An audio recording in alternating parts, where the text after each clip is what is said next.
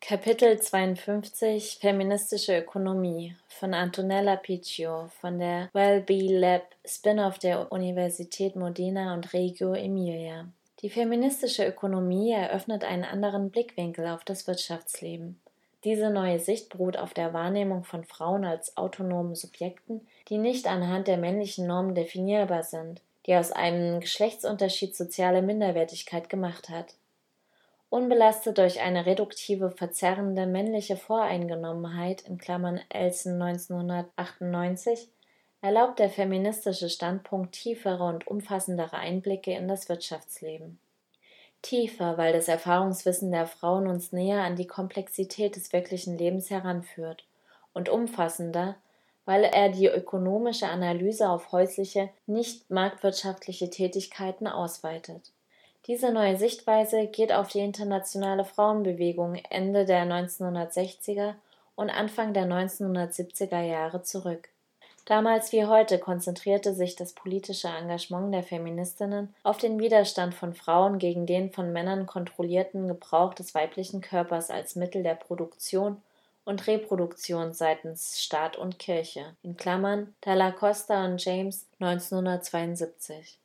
Die feministische Ökonomie ist eine sich rasch ausweitende Forschungsrichtung und ein heterogener, pragmatischer Ansatz, offen für unterschiedliche Herangehensweisen, Paradigmen und empirische Methoden.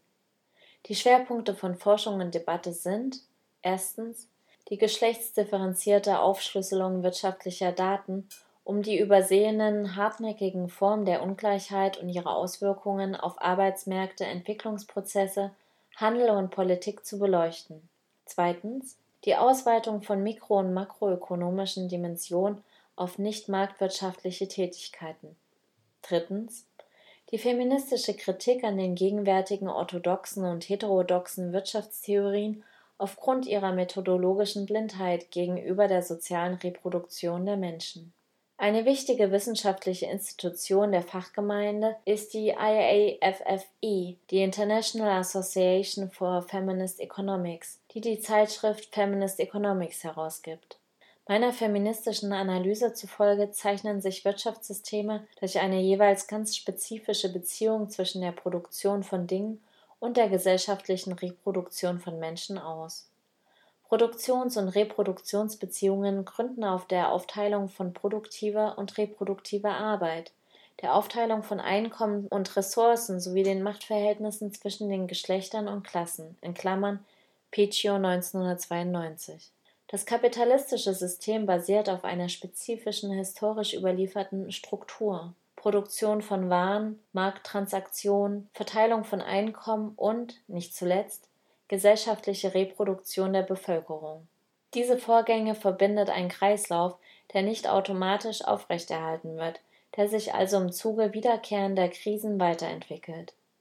Das kapitalistische System ist geprägt von einem Markt für Lohnarbeit, das heißt, die Fähigkeit zu arbeiten (Arbeitskraft) wird gekauft und verkauft, also als Ware behandelt (siehe Kommerzialisierung).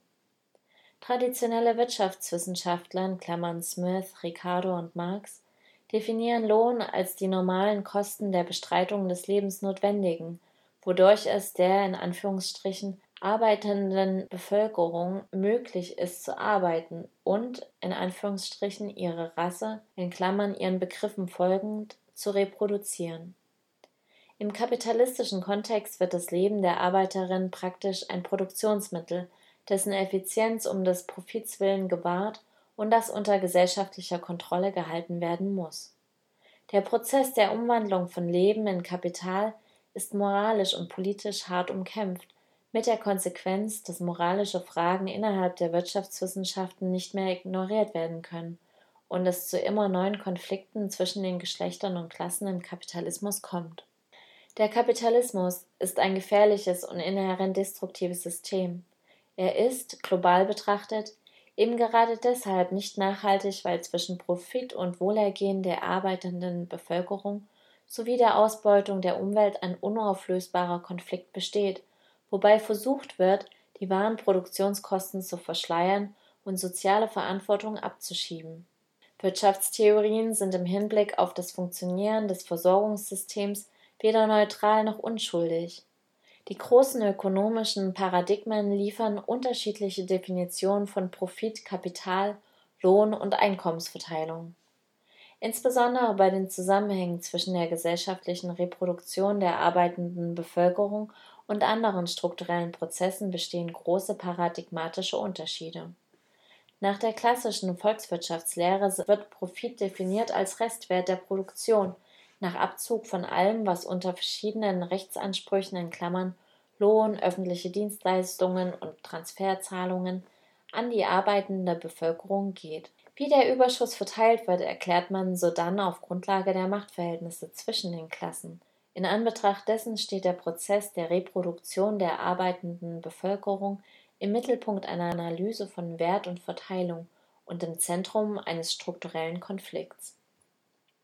Im gegenwärtigen Kontext wachsender Unsicherheit, sozialer Ungleichheit, der Angst vor neuen Kriegen und der fortgesetzten Umweltzerstörung besitzen die Überlegungen der Wachstumskritiker und mehr noch die unterschiedlichen Erfahrungen von konvivialem Leben vor Ort große Anziehungskraft.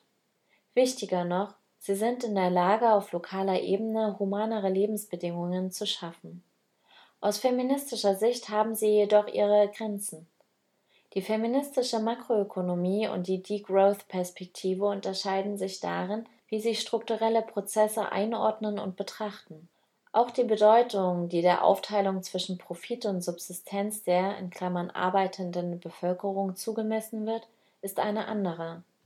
Die Degrowth-Perspektive befasst sich ausführlich mit Produktion und Konsum und weist der Selbstversorgung oder Subsistenzökonomie eine verklärte Rolle zu. Aber der Geschlechter- und Klassenpolitik der sozialen Reproduktion im kapitalistischen Kontext, in dem wir leben, widmet sie nicht genügend Aufmerksamkeit. Auf der Mikroebene mag die Bereitstellung von Gütern und Dienstleistungen für den unmittelbaren Gebrauch berücksichtigen, dass wir ein gesundes, geselliges, gerechtes Leben führen wollen. Aber auf der Makroebene stellt das Degrowth-Narrativ die Struktur des Kapitalismus nicht in Frage. Die Krise der Gegenwart zeigt, dass es eine kleine Gruppe von (finanziellen Profiteuren) gibt, die die Macht besitzen, über die Ausgaben der öffentlichen Hand zu bestimmen. Das heißt, sie entscheiden über das körperliche und seelische Leid der Bevölkerung. Jeder vernünftige Mensch muss über derartige Entwicklungen empört sein, aber die moralische Verurteilung nur der Art und Weise, wie wir produzieren und konsumieren, ist gleichermaßen unbefriedigend. Die wahre Herausforderung besteht darin, die strukturellen Kräfte an der Basis dieser destruktiven und entfremdenden Dynamik zu entschärfen. Um die materiellen und moralischen Merkmale des kapitalistischen Systems zu begreifen, brauchen wir Theorien, die seine Struktur und Dynamik erfassen. Hier kommt die klassische Mehrwerttheorie ins Spiel. Sie zeigt nicht nur, dass der Mehrwert das eigentliche Ziel der Produktion darstellt und im Konflikt mit dem nachhaltigen Wohlergehen der arbeitenden Bevölkerung steht, sondern sie zeigt auch, dass die Verteilung von Löhnen (Soziallohn eingeschlossen) und Profit plus Grundrente das Ergebnis einer politischen und institutionellen Konfrontation ist, die auf ungleichen Machtverhältnissen zwischen den Geschlechtern und Klassen beruht (Piccio, 1992). Sobald diese Verteilungspolitik deutlich gemacht wird und bei Betrachtung der realen Lebensbedingungen der entscheidende soziale Konflikt im Fokus steht, werden die sogenannten objektiven Zwänge, die so viele Menschen zur Armut und zu sozialer Ausgrenzung verdammen und Frauen immer mehr unbezahlte Arbeit aufbürden, ihre Macht verlieren. Die Nutzung der sozialen Reproduktion als Kapital, womit die Kontrolle über Körper und Handlungsfähigkeit von Frauen begründet wird, kann auch die lange Geschichte der Gewalt gegen Frauen erklären (Federici, 2004).